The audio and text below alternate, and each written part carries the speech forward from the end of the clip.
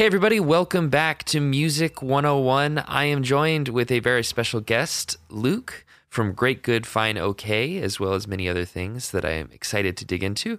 And we're going to talk about all the things that we talk about on this podcast: production, making music, being in a band right now, going on tour. So without further ado, Luke, how are you doing? Thanks for joining. I'm doing good, Scoob. Thanks for having me on. For sure, man. I hear you have a tour coming up. That's super exciting. Yeah. So with my band, Great Good Fine OK, we're going out for like pretty much most of the month of April. Awesome. So kind of just starting to get things ready for that. That's awesome. Get the rehearsals going. I saw you had a set list post asking for people to chip in songs they want to hear on tour. I love that. Yeah, trying to tap into the hive mind a little bit. Yeah, exactly. Because it's definitely like, at this point we just have way more stuff than we can fit into even an hour and a half set. Of course. So we're just trying to find the sweet spot of like, new things from the past year that we've put out, plus everyone's favorites from the last like 6-7 years. I love it. Your debut is in 2013. So yeah, you got almost 10 years of... Yeah, we've been at it for a minute here. Love it. That's awesome. Well, excited to talk about that. I think maybe we should start just talking about what it actually goes into preparing for a tour. Because I feel like most people just kind of see the end product. They see the band comes through and they see the show. But they don't like think about all of the different decisions from, maybe like you guys are a duo, but then you have additional musicians come play. Maybe like we could talk about the rehearsals, the experience of like inviting more people into a sound. Like, for example, I'm a solo artist, but I want to play with people live. It expands things. How do you kind of go about like finding that fit, finding the people that you want to take with you on tour, or deciding like, are we going to do a duo thing? Are we going to do a 4-piece? Like how do you kind of like go about like thinking that through?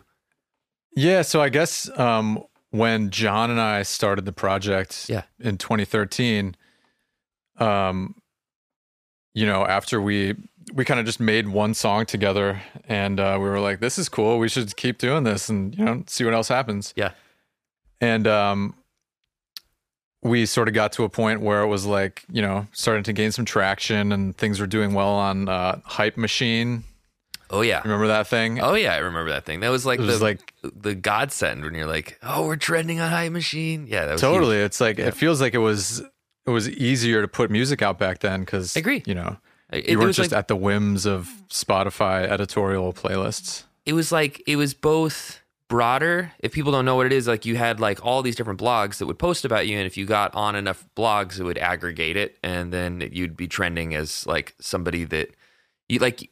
It had that sense of if you connect with a larger community, and then it can pipeline you up to people that are just trend watchers. It was a best right, of and I both think worlds. the way we had done it is we knew someone at one specific blog that was particularly influential, and a lot of other blogs looked to this blog, sort of as like a tastemaker, for sure. And once we got picked up by them, like all these other people started to see it, and then it just started taking off on Hype Machine. So yeah, it was good to get some eyes and ears on it right from the get go. Totally. But so that was in like, maybe August or September of 2013, if I'm remembering it correctly. Cool. And then we got selected to play at South by Southwest the following March. And that was going to be like the debut of, the live show and everything. Mm-hmm.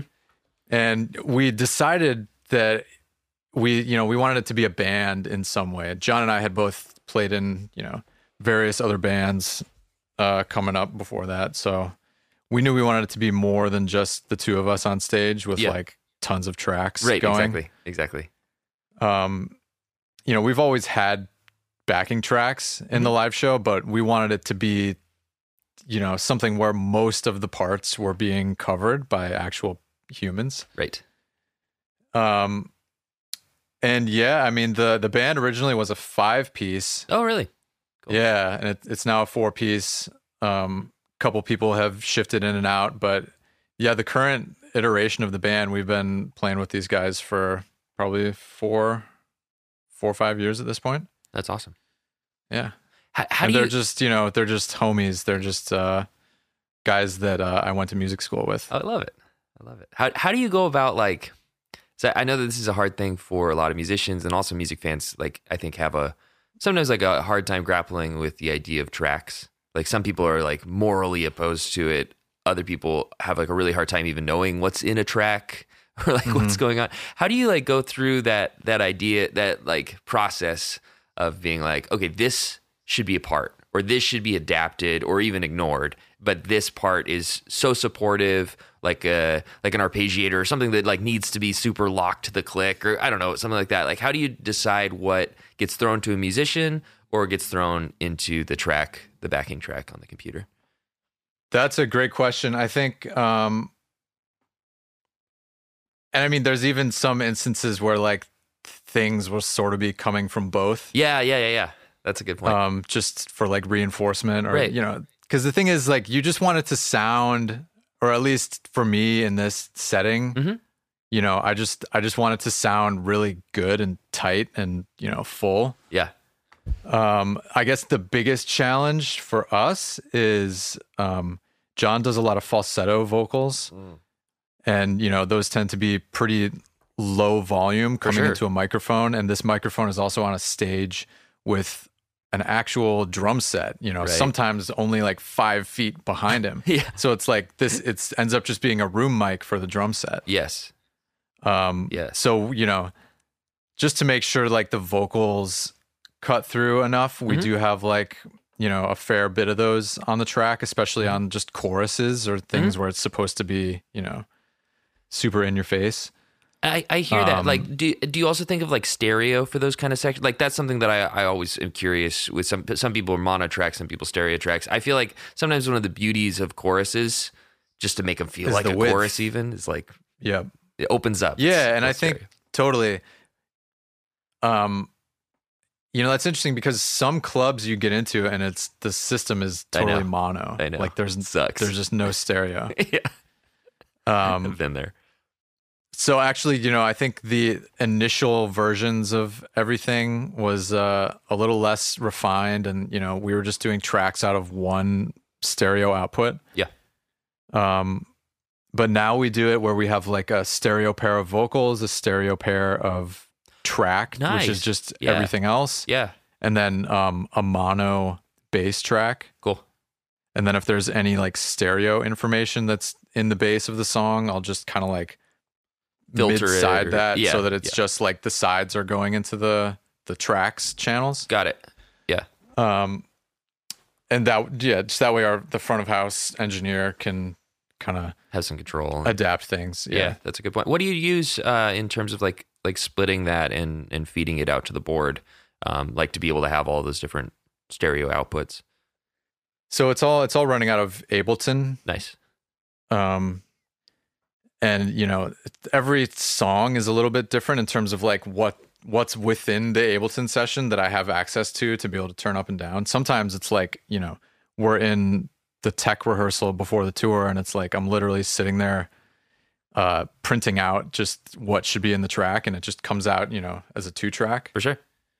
But other times I have like a little more control, where I have just various stems that I'm kind of rebalancing.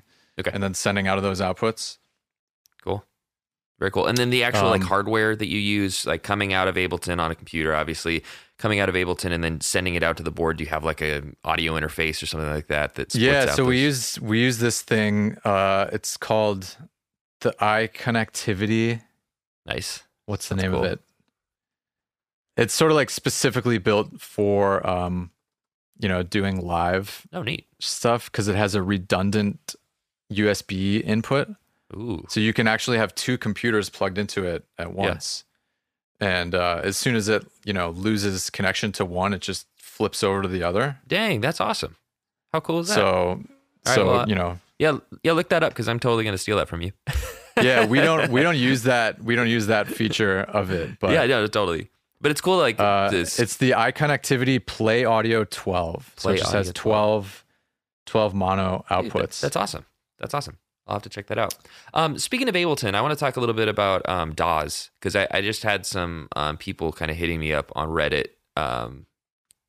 Shout out to people that message each other on Reddit, which is like not a very large community. Like Yeah. I have like, like 7 followers or something on Reddit. I don't know, maybe a little more than that, but those are like, holy crap, I have Reddit followers. Like who Nice. follows each other on Reddit? But anyway, some people were sliding in my DMs asking me about where they should start going into audio production and wanting to look at a digital audio workstation, DAW.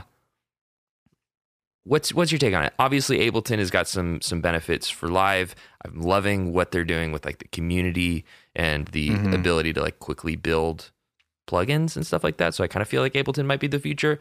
But I just wanted to pick your brain on it. What do you use? What do you prefer? Different things for different situations? I use Studio One. Cool. Sweet. I switched over to that in 2018 from using Logic for probably 10 years. Okay. And I've always kind of used Pro Tools off and on in the background. For sure. I think the first one I ever used was a combination of Fruity Loops Nice. and Acid Pro music. Yeah. I had Acid Pro music. That was my first DAW too. Yeah. Looptown. Mm-hmm. So I would like use the demo of Fruity Loops to like export loops. Oh, cool. Because there was no restriction for that. You just couldn't like save a song. That's you know? funny. And then I would kind of construct them in Ableton. I love Acid. I love how all those weird like product demo or like software demo things end up creating. Like I do the same thing where like I have this, I think it's called Twangstrom, and it's a spring reverb.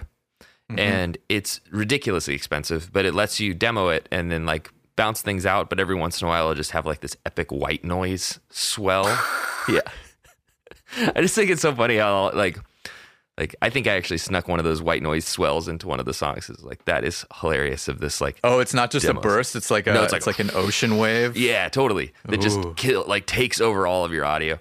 But I think it's funny how those things end up like on like definitely not intended, but they end up sparking creative workarounds. Right. Yeah. It's kind of fun. Cool. That's cool. So definitely, I'm mostly a Pro Tools guy, but I'm probably switching after this record, probably to Ableton, just from what I've been seeing from my friends. But yeah. Ableton does seem really cool. I guess I've only really used it as a way to drive our live show. That's the only way I've used it too, is I've only used it in like the actual Ableton live capacity. Like, yeah. Right. Yeah.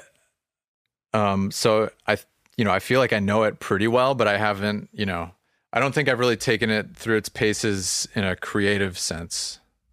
Yes. Yeah. I'm not so hip to just like all the kind of sound mangling possibilities that exist there. Oh yeah, it's pretty incredible, and it seems a little bit more I don't know, like geared towards super fast workflows, and they have like really nice search bars and stuff like that for plugins and things, which I find kind of attractive, instead of like on Pro Tools I'm like going through different menus. And so Studio One has all of that stuff you're talking about, like cool. Has all the search. It's very drag and drop. Nice. It has Melodyne integrated into the interface. That's fun. So you can literally click like, any region that you want to Melodyne, hit Command M, and it just pops up. Oh, that's nice. That's really nice. Can you, so for people that don't know, Melodyne is like Auto-Tune, but a lot more control, at least in my experience. Yeah, it's a lot more hands-on. Yeah.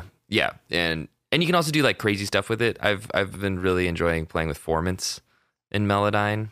Like, yeah, the whole thing down at the bottom where you can, adjust the structure of all the levels of the individual harmonics. Yes. Crazy stuff. That thing has some pretty nuts like sound design possibilities. Exactly. Totally. I did. So I have a hyperpop song that I did with my friend called 5G Baby. And like literally the entire song is just a like pad that was created out of like a chant and people playing in a playground and stuff, but like pitched it into the key and then messed with the formant and the harmonics and stuff like that. And then it turned into this weird synthesizer. It's very unsettling, but because it's hyperpop, that's kind of what you want, I guess. Yep, exactly. So anyway, I want to talk about like creative workflow and like production, arranging kind of stuff like that. Sure. So how do you usually, start a song? Does it come from different paths? Like, how do you kind of get into that mode of experimentation, and you have a blank session? How do you start to fill that up? Man, it's kind of different every time, Same. I think. Yeah, same for me. Yeah. It's like it'll be whatever I'm kind of into at that moment. Like, Do you feel like this is kind of my process? Like I'll have some nucleus. I don't know what it'll be. It might be a rhythm, it might be a synth, it might be a guitar part, a vocal line, whatever. And then I'll just kind of like dance around that nucleus. Do you have kind of like a similar process, or do you like plan things out more and more pre-pro? Sometimes, I will, if I know I'm kind of like going into a, concerted writing effort time period, I'll sort of just like set some stuff up for myself, like give myself some parameters. Okay. Like maybe build a template to use. What does that look like? Like a template in terms of like form, or kind of like the different just tracks? Like more just like these are the synths I'm going to use. Cool. Like here's a bunch of like tracks with like weird vocal effects that I can just like, throw a vocal down onto it and it'll like do something fun. Okay. That's cool. It's fun. Yeah, but just like, a few of like the synths that I'm using most. Mm-hmm. And then, that way, like, when I sit down to actually just come up with stuff, I sort of have a bunch of stuff ready to go. Nice. That's cool. So you're basically like taking some of the like production and like arranging like workflows and separating them a little bit, so you can be more creative on the actual part writing while making some of the creative decisions ahead of time in terms of like at least starting sounds. Yeah. And so I guess like to give you a little context, the way that it's usually happening is like, I'll be in the room with John, with other writers as well. Cool. And so there's, it's usually just like, okay, cool. Like, what are you guys feeling today? Yeah. Sometimes like someone will just throw out like a feeling or like, any kind of thing to just sort of inform what the vibe is. Okay. Sometimes I'll just be sitting around, playing different patches and someone will be like, whoa, that's really cool. Let's make something out of that. Cool. Yeah. Yeah. And it just sort of, once something gets sort of thrown out that everyone sort of grabs onto, I feel like you just kind of take that and run with it. Love it. And that kind of sparks that like collaboration. Exactly. Yeah. Then moving on from there, so like say you like wrote a song, you have kind of a demo, a general kind of vibe. Maybe not everything is all fleshed out. How do you take that to that next level? Like that pre-mixing, but like that finishing? Yeah, like that. Are we talking finishing? The finishing like that is before the polishing. That time is super fascinating to me, because like a lot is talked about like mixing and mastering. A lot is talked about songwriting, but what about that middle gap? Like how do you take it from there to there? So you mean like after you have sort of the whole song mapped out? Yeah, so like more or less?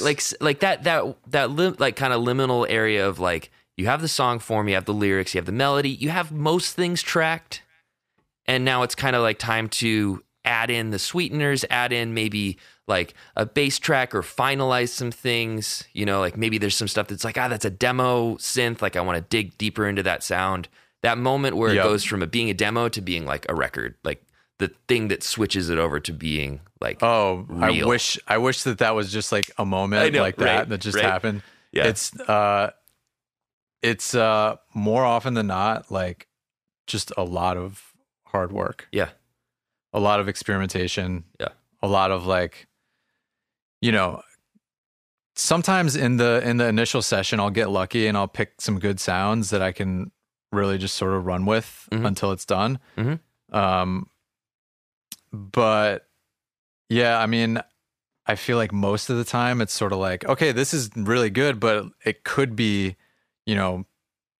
better and just kind of have more of a purpose sonically and, just be more the right sound. Yes. Because I feel like, it's really easy to just fall into the trap of like trying to keep mixing something and tweaking the sound, you know, with EQs and everything like that until it works right. Mm-hmm. But I feel like the more direct route is just to figure out the right sound. That's a really great point, and something that I did want to talk to you about. I think the hardest thing for me is synth design. I know that might be one of your greatest strengths. Can you talk about, like, the reason why it's hardest for me is because it is so easy to change, at least with software synths. I feel like that might be one of the benefits for analog synths, but like, it's so easy to be like, no, completely different. Like fundamentally changing the waveform, even like everything about the processing, choosing a different software synth. There's just like infinite possibility. How do you, like, when you're doing synth design, try and make that process like more less sporadic, or like how do you find like that's the sound, or do you just kind of like hunt and then end up stumbling on something, or is it like way more intentional? I'm always curious. It's all of the above. All of the above. Honestly. Yeah, totally. Yeah, totally. It's sometimes I'll be, you know, I'll have a section of a song that just, you know, needs like a really specific kind of sound. Maybe there's like, you know, some reference that I really like, and for sure, you know, yeah, kind of geeking out trying to get something to just fit in sort of the same way. Okay, yeah. And like a lot of times I'll just sort of rapid fire make like a bunch of different versions of it. Okay, that's smart. Sort of like that's cool. Copy the track down and just try it on a different synth, try it with a different patch, like try it, you know what I mean? Yeah. And then go through and edit after the fact, like take a break from it, come back. Cool. And then be like, maybe, you know, one of these by itself is the best one, or maybe like this one with like a tiny bit of this one under it. Right. Maybe it doesn't need like these other layers. Yes. So like that's one approach. Another one is just, you know, being like, I'm gonna do this with the Juno. Cool. Or like I'm gonna do it with the Prophet. Right. And just sort of like zoning in. Maybe a lot of times I'll have the MIDI sending out to the actual hardware synth. Okay. So that I can then be, you know, adjusting the envelopes and the filters in real time. Great way to do it. Yep. And totally. I think that sort of gives you, it always is going to give you something that's a little more human. Even if it's like a super quantized part, if you're there, like actually moving the knobs. Yes. You know, you're kind of like helping it to breathe with, you know, the vocals or whatever it's accompanying. Yeah. I like that too, because you're kind of, just like you were talking about with those like arranging songwriting sessions, finding moments to kind of separate out the process. I find that really valuable too, where it's like, okay, I got the part, let's get the sound, and then you can route that MIDI over to an actual analog synth or something like that, where you can start playing tactilely.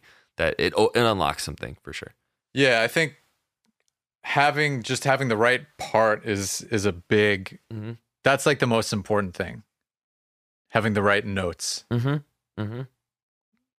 Like making sure the notes are like taking up the right, like if the voicing of the chord is like off in like too high or too low, that can throw things off. If it's like too spread out when it needs to be more clustered together, that can throw things off. Yes. But that's, it's just all down to like how that part fits in against like, you know, whatever else is going on, the bass and the vocals. And that's something I also want to talk about. I've only recently started to consider myself a mixing engineer.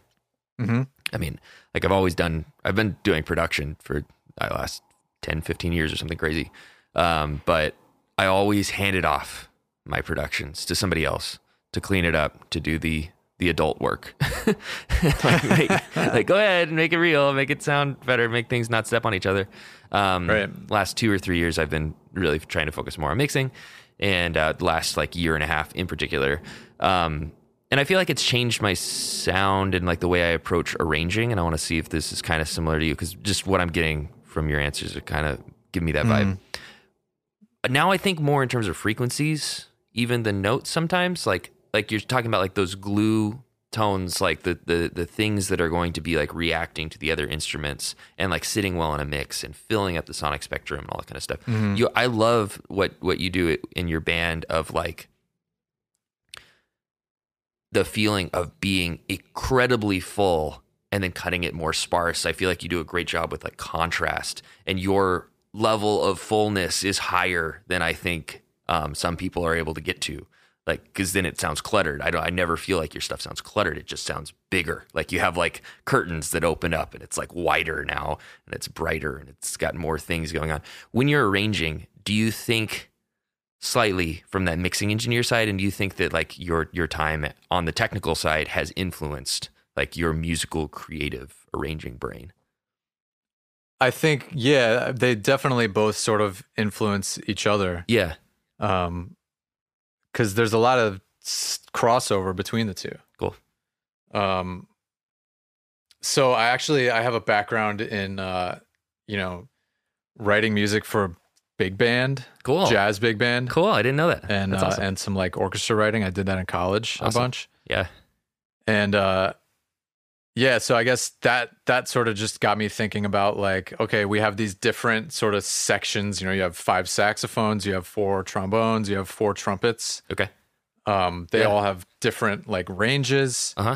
There's like different things that sound good together. You can have like maybe 2 saxophones, a trombone, and a trumpet doing something, and like, you know, split up the band into all these different groups. For sure. But yeah, I think doing that, and like just maybe even more so with my background as a keyboardist. Okay. You know, you start to hear like when just you start to learn those harmonic sort of relationships. Okay. Like what's the lowest you can play this kind of a voicing? Okay. Yeah. Before it starts sounding muddy, you know, right. How far can you push that? Uh-huh. And I think that goes a long way into like, you know, helping things feel big or small. It's a good point. That's a really good point. I am a bit obsessed with the idea of scale, because I think it's one of the most interesting parts of arranging and mixing and the way that they fit in together. What do you think about like in terms of the way bass plays into that?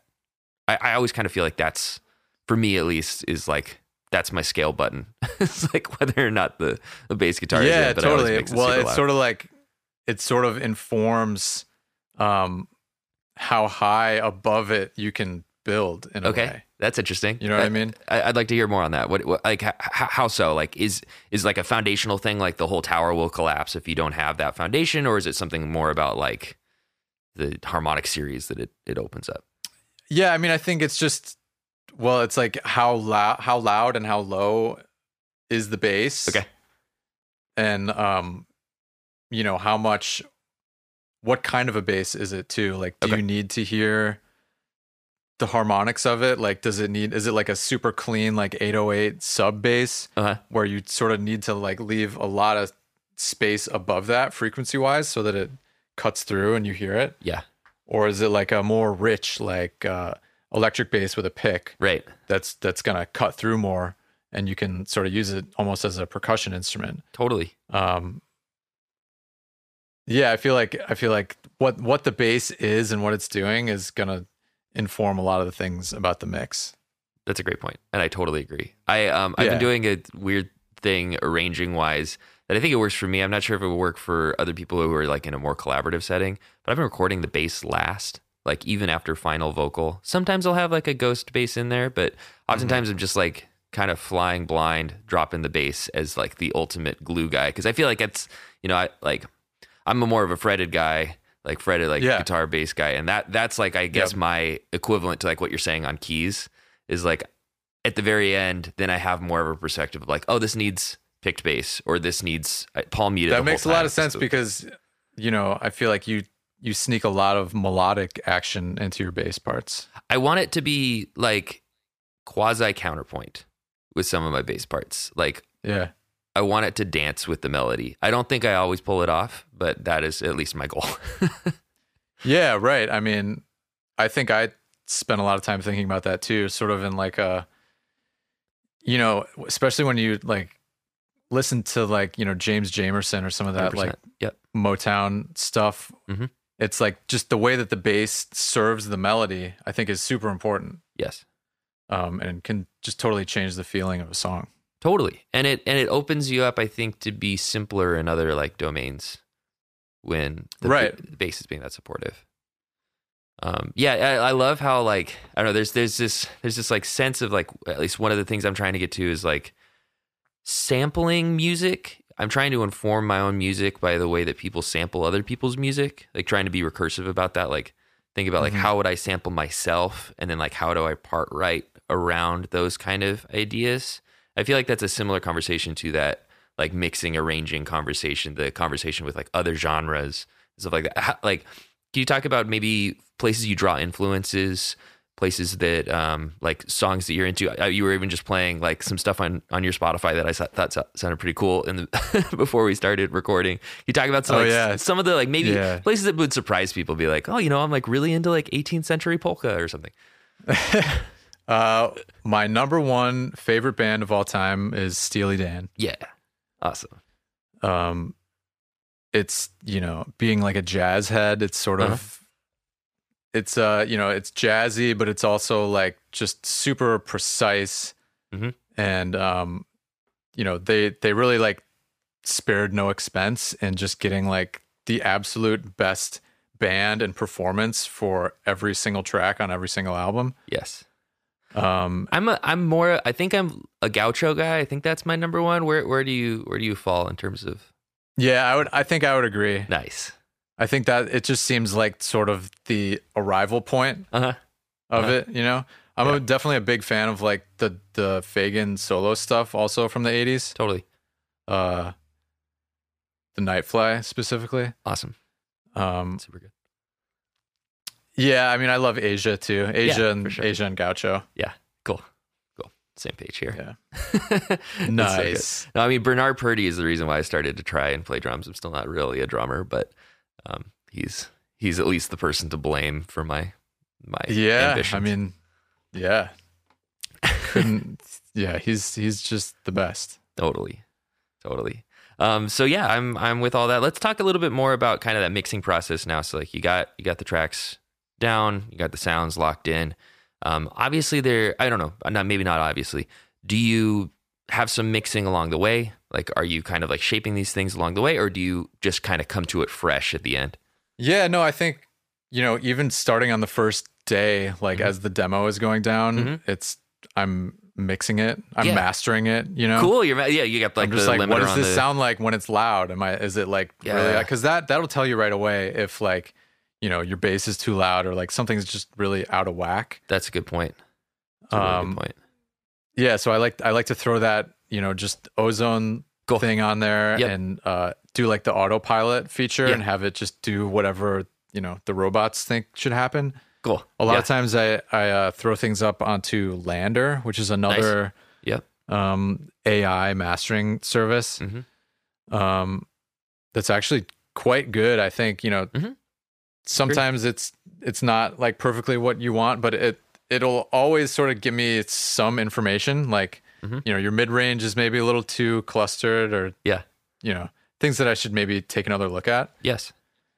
So yeah, in a way that those things sort of just save me time of, you know, things that I might realize if I like took a month off from the song and then came back to it, or if I you know, sent it to a friend and had them listen to it. Helps you get that like kind of new perspective. Yeah, it helps you get some objectivity to it. That's a good way of looking at it. I like that a lot. I actually my first few records are released with Lander masters. Hey, I mean, they don't sound great. I think they're like it sounds fine. I don't think anybody's gonna be, but there is like a noticeable. I have a song called "Moving to Canada," and everything after that like instantly sounds better because I'm using a real mastering engineer for the rest. But yeah, there are Great Good Final K songs that have been Lander. I love it. Sometimes it just wins. I don't know. I agree. It depends a lot on like what you put into it. That's true. I think that's the whole thing, right? Is like, I think one of the most interesting things about like mastering chains in particular, and do you do your own mastering, or at least kind of some of it? I do. Yeah. I mean, a lot of the things that I mix for other people, I also master. Cool. That makes sense. I feel like a lot of with Great Good Final K stuff, I like to get it mastered by someone else. Yeah. Same. I'm on the same since page. I've spent so much time with it, you know. Totally. I think it's so interesting how like I don't know. I've developed like a really good relationship. Riley Knapp is the guy who masters my stuff. He had a project, RKCB, that's really cool. And he's making other music too. He's like has a certain vibe that like now I find I'm mixing for. Like I hear like, okay, this is what he will kind of do. I have kind of interesting. It's almost like I'm mixing to his mastering chain somehow. Cool. After it's like after a year and a half or something like that, you start to like get a vibe. I feel like the same thing with Lander. Like after you put stuff into Lander, after a while, you start to like think like, oh no, that shaker's going to be too loud if I Lander this, or something. Yeah, exactly. Right. You get an idea of like how things are going to come back. Right. Yeah. Yeah, for sure. On the mixing process, do you like to like solo stuff, listen to things on their own, things in groups? I know everybody's kind of got their own flavor. Some people leave the vocal on the entire mixing session. Do you have any sort of like? So I guess this question really would only have to do with like things that I get just exactly. as a mixer, right? Just as a mixing engineer, right? That makes sense. Yeah, I guess, usually I try to get the drums sounding good. For sure. I think that, just really sets the vibe of the record. Mm-hmm. Drums and bass. Do you do vocals. drums like all at the same time, or do you like go super hard on like kick snare and then bring everybody in? Or it sort of just depends on the song. Like sure. if it's like a actual kit with multiple mics, there's like things I'll do with like gates and stuff like that just to clean it up a little bit. Yep. And for that, I will probably solo things. Yeah, for sure. Same. Yeah, I mean, if it's like an electronic, like just a bunch of samples and stuff, then maybe it's just like a balancing thing or like slight EQs. I'll show you this thing. Yeah, go for it. So this is what I use like when I'm just sitting down and like doing a mix. Oh, cool. That's awesome. Softube Console 1. Dope. So the top part is kind of just like all the components of a channel strip from any console. So you have like the input gain, high cut, low cut, the first dynamics section, which has like sort of like a transient designer thing, like attack and decay, and a gate as well. Cool. And then EQ, compressor, and then there's a drive knob. Nice. Which will depending on what type of like console you have loaded into it, sort of like emulates whatever sort of harmonic distortion or saturation you would have gotten from using an SSL or a Neve or whatever. For sure. And yeah, I think that using that just really helped me kind of get faster. Yes. I feel like before I started using that, it was harder for me to do a mix in one day. For sure. Yeah, but now I feel like, it's so hands-on. You're just, making decisions, and before you know it, it's like, wow, this is starting to come together. Yes. I love that like you're saying, it's not quite a switch, but you feel that like the tides start to turn. There's at least for me, there tends to be a dip where it's like, what have I done? Like I need to start like, and then it all kind of comes together. It flips over. Yeah, like the uncanny valley. Yeah, totally. I end up there a lot. That's okay. There's a value of living there every once in a while too. Totally.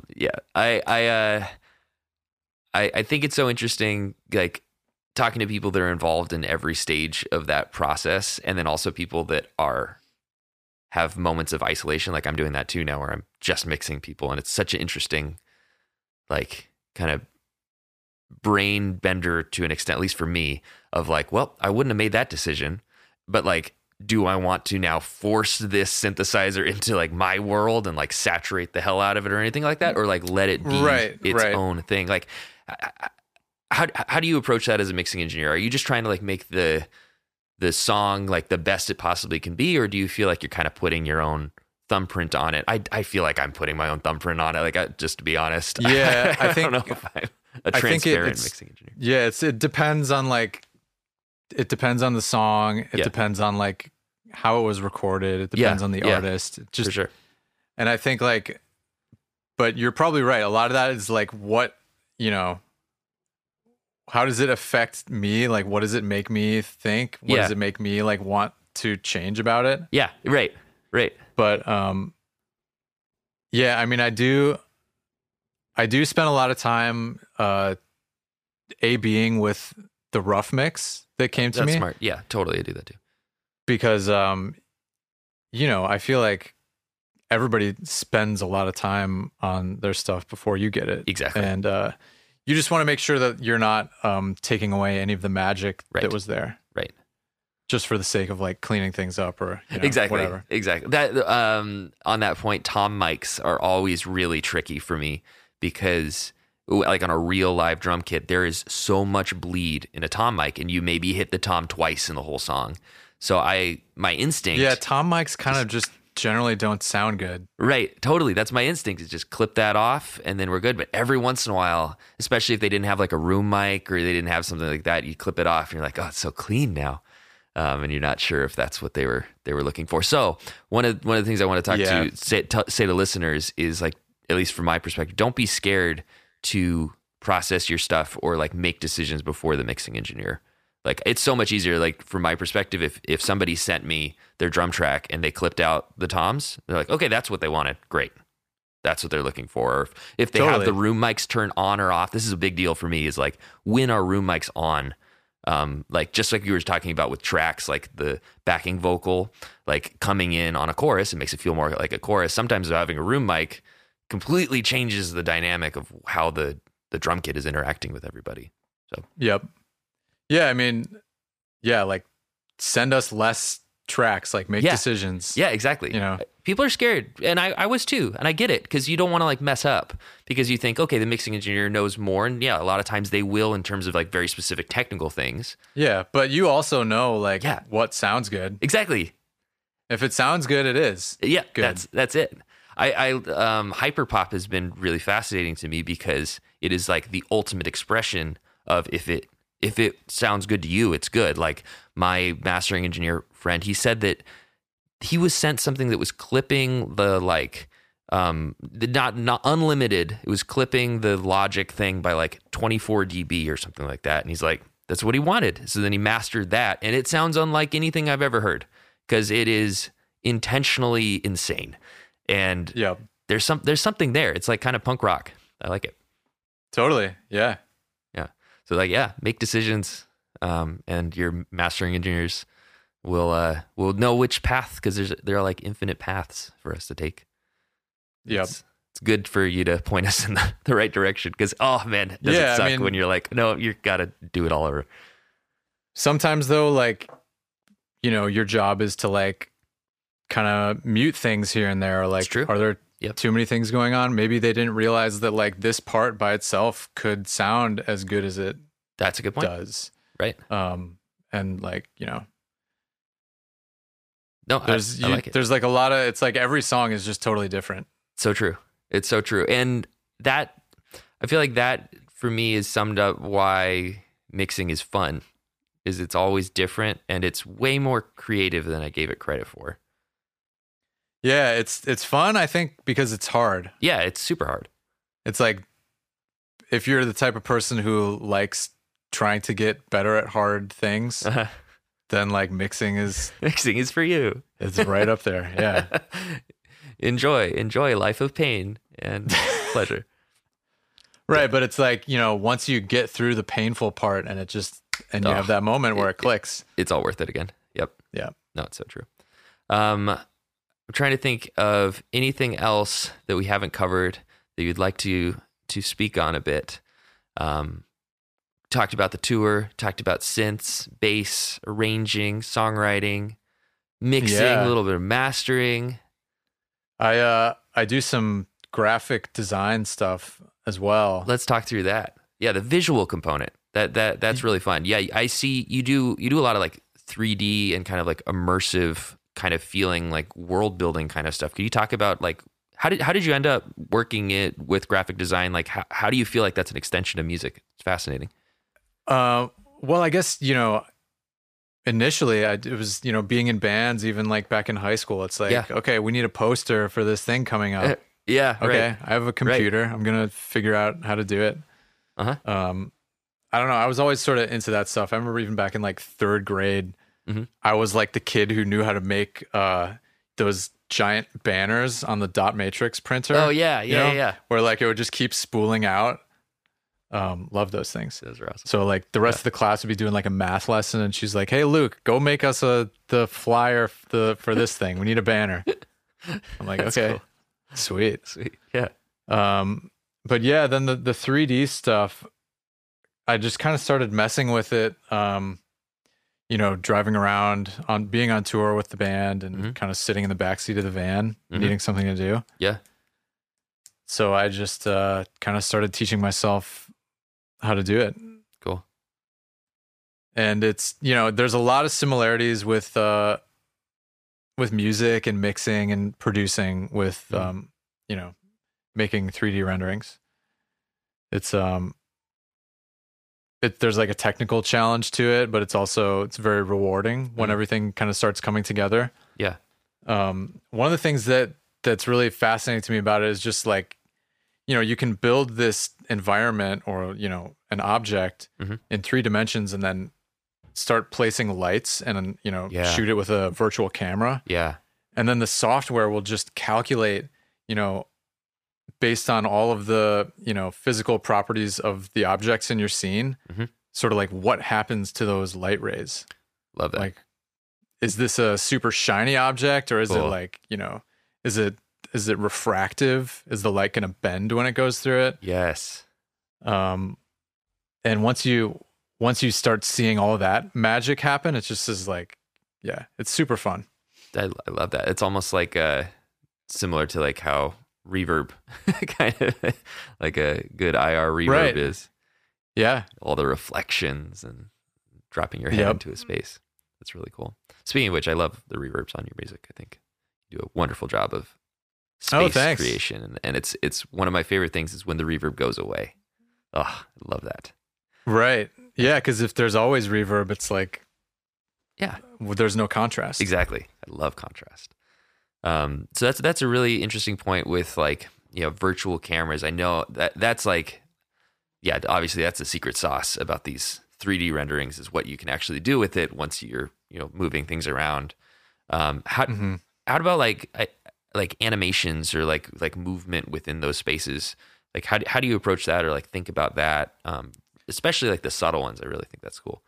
Yeah. I mean, some of it's, you just sort of look at the scene and you're like, okay, what can be animated about this? Cool.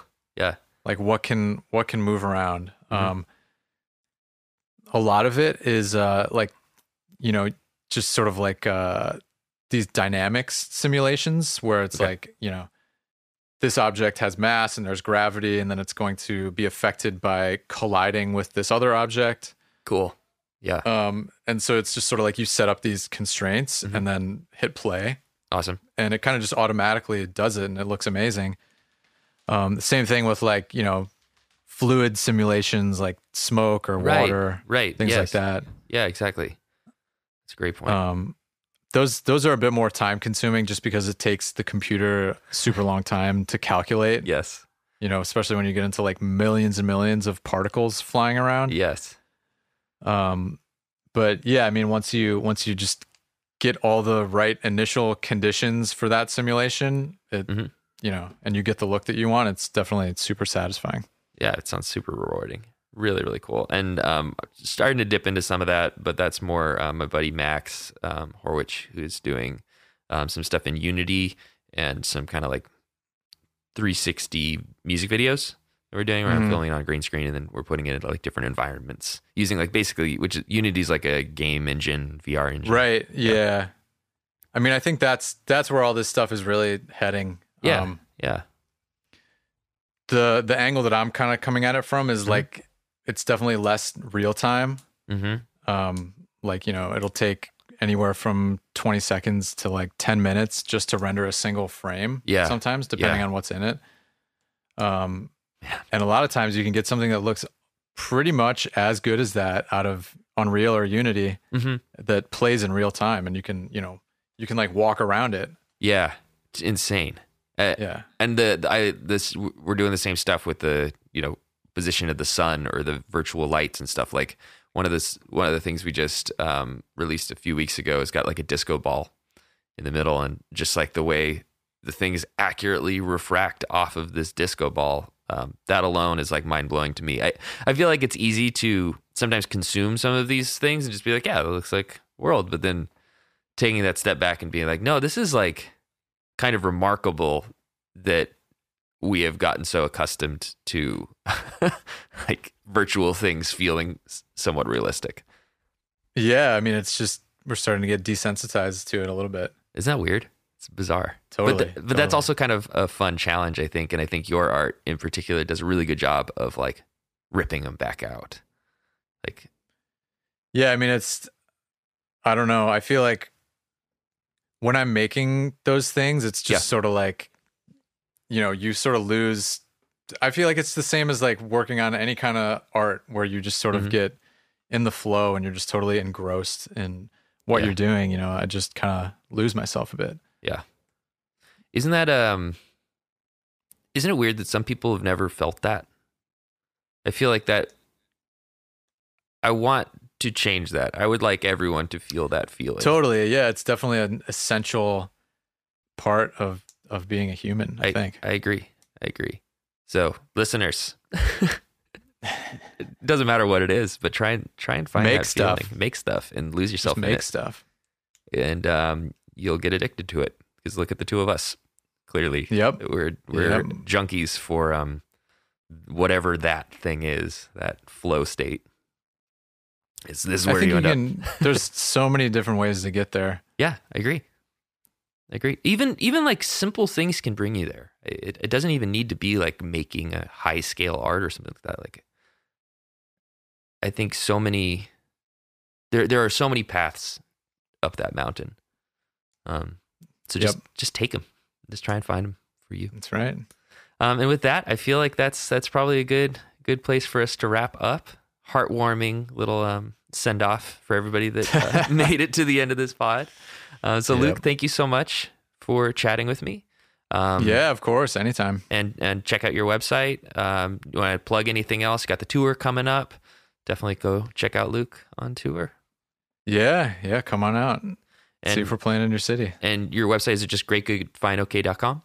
Yep. Sweet. Yeah, and we're on, got all the social media. Great Good Fine Okay on Instagram. Yeah.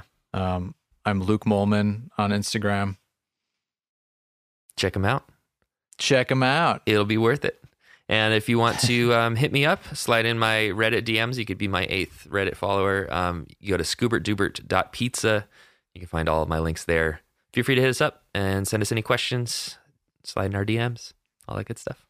Thanks so much, Luke. Really appreciate it. Sounds good. See you next time. See you next time.